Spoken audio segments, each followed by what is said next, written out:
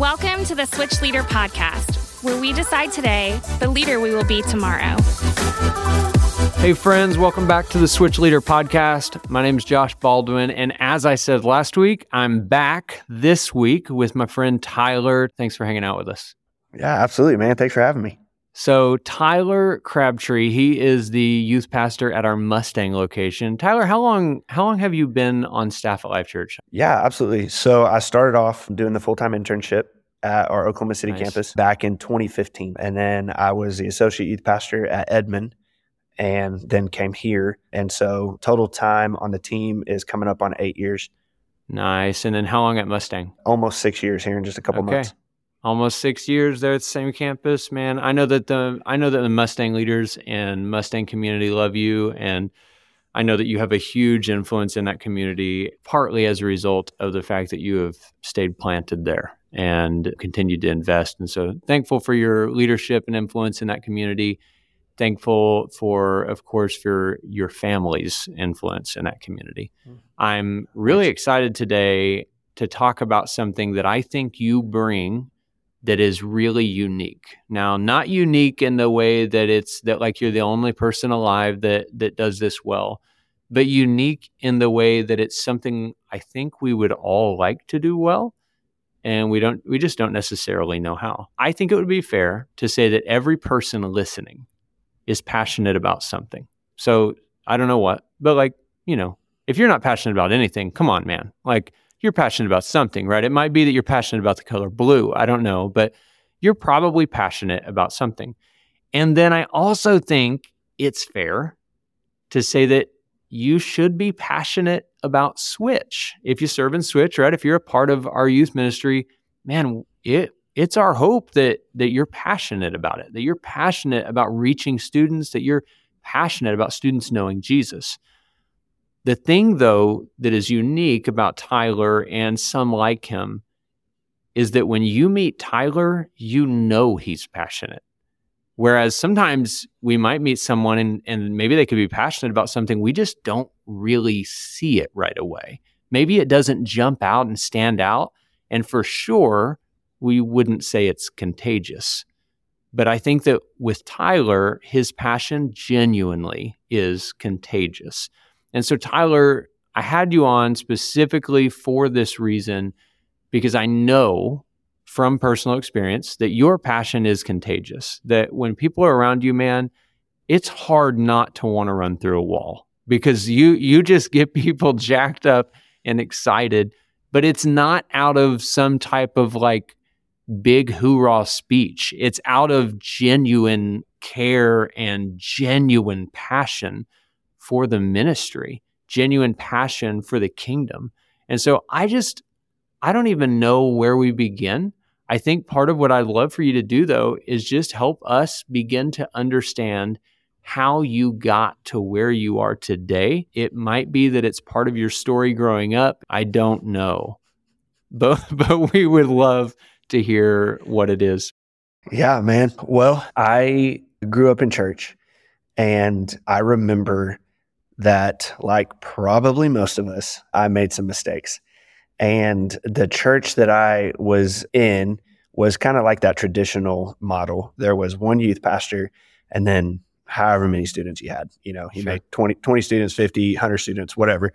And ours was kind of in that 75 to 100 range of students and one youth pastor. And so I have always put a lot of pressure on myself to not fail and to always succeed. I was good at sports, so I was always a part of sports and I always wanted to be the best version of me that I could be. And so I always set the bar really high. And so when it came to being a Christian, I set the bar high, too high, where it was unattainable. I didn't understand that I didn't have to be perfect. And so when I failed, I was so embarrassed and so scared to actually admit that I messed up and talk to somebody about it that I never did. I would use the excuse of oh man, well, my youth pastor, he's got 75 other students to talk to, so he ain't got time to talk to me, or he doesn't want to talk to me, or I would psych myself out because I didn't want to admit that I'd messed up and let him know that me, who I'm always trying to be perfect and want everybody to think is perfect, had messed up and had failed. And so because of that, for several years, I would just bottle up all my failures. I wouldn't talk about them. I wouldn't tell anybody about them. And I just put up this front that I was perfect and that I was doing everything right. And man, when I got to college and I started serving in Switch at the Edmond campus, that was when I fell in love with the model that we do. And that is one of the reasons why I'm so thankful for small group leaders, and why I'm so thankful that now as the youth pastor, when I show up here at the campus on a Wednesday night, and it's not just me and my students, but it's me and, depending on what campus you're at, 50, 40, 60, like 80 other leaders there with you as a team, serving and impacting and influencing this next generation, because I 100% believe that if I would have went to Switch when I was in high school, I would have had a good enough relationship with my small group leader that I would have went to my small group leader, not at Switch. Right. I'd have been too embarrassed, not in the middle of a small group, but after Switch one night, or called them and said, hey, can we go meet up? Or, hey, can I come over? Because our small group leaders build those relationships with our students. And so, man, that's one of the things that I just love so much about Switch is that I know, man, I have students that are building relationships with leaders that they can bring their questions to, that they can bring their failures to, and they can ask them. And I'm okay. I've had to learn that and be okay with students aren't always going to come to me, because they're going to feel the exact same way I did when I was in high school. Embarrassed. I don't want to go to my youth pastor. I don't want my youth pastor to feel like I failed them. But I'm going to go to my small group leader because I have that relationship with them. And I know that my small group leaders that I'm getting to serve with every single week and at all of our campuses listening to this podcast are doing that same exact thing. And they're getting to build that relationship so students will come to them, because I love that phrase. Students don't care how much you know until they know how much you care. And they know we care by building relationships with them. And so, man, that's just, I don't know. I hope that answers your question, but that's just a part of it for me. I think that the fact that you are able to tie back to, growing up and feeling like, feeling like that was the missing piece. Like when you're talking about youth ministry, you were talking about not feeling that you could go to that youth pastor. Well, the missing piece for you was that you needed a small group leader. You needed somebody that wasn't on a pedestal necessarily. You needed somebody that was in conversation with you daily. Like that you knew this person's on my team. I know them and they know me and they're in my life and they know what's going on and they've got my back. And so I love that you share that, because I think it's something that many people listening right now, you're going, well, I'm doing that. Like I'm here. I'm a Switch leader. I'm present. And that must mean that at least the very first step, the very first thing I'm providing. So this is the part that I think sets you apart. Me saying I'm passionate, but you being able to tell I'm passionate, sometimes are different things, right? They don't, it's not my posture or my attitude or my face or my words even, the excitement that I'm carrying doesn't always tell the same story of passion. It's just not always there. But with you, it seems that when people show up on Wednesday night, Tyler's ready. Like you're excited and you're so ready for them to be there. And you're so focused on each individual that you get to have a conversation with. And I've heard you share stories about life change and students' lives who have been impacted by Switch. I've heard you share lots of stories actually over the years about things like that. And man, when you do, that's when your voice changes. Like you get really fired up, and you then, of course, have the opportunity to share that with other people. What I'm wondering, though, is how much of that is you having to be really, really intentional? So in other words, is it just like, well, yeah, it just naturally happens. I just show up to Switch and I'm just jacked. Like I just show up, man, and I'm just always just ready to be here. Or is there something else in you that you're actually having to be intentional with, like how you're carrying yourself? Yeah, that's a great question, Josh. So the answer is yes. You mentioned stories. That's a lot of it. For me, it's one of those is baptism weekend. I am so thankful that we do baptism weekend about every 3 months. Right. Because about every 3 months, I get to see students like Brantley who got in the pool this last baptism and baptized Caden. Dang. One of his friends who is in his switch group. And so when I get to stand outside that pool and I get to see a student baptizing another student because that student invited him to come to switch and then invited him to come to his small group and then has been with him by his side throughout Caden's process of raising his hand and giving his life to Christ and then making the decision to go public with his faith, getting to see that and know that story and hear that story, like that is something that just refuels me. Right. I mean, because I'm just being honest. If I didn't know about that, like I would be empty. It's kind of like like a car, right? Like you can fill your tank up, but if you don't keep filling it up, well, eventually your car's not going to work. And that's the same thing for us. And in the topic of passion, finding out what is going to refuel you or recharge that passion to keep you going to get to where you want to be. Because if we didn't have those things happening in our life, then, well, hey, cool. Yeah, you may be a super passionate person for a year. Well, then you're going to be done.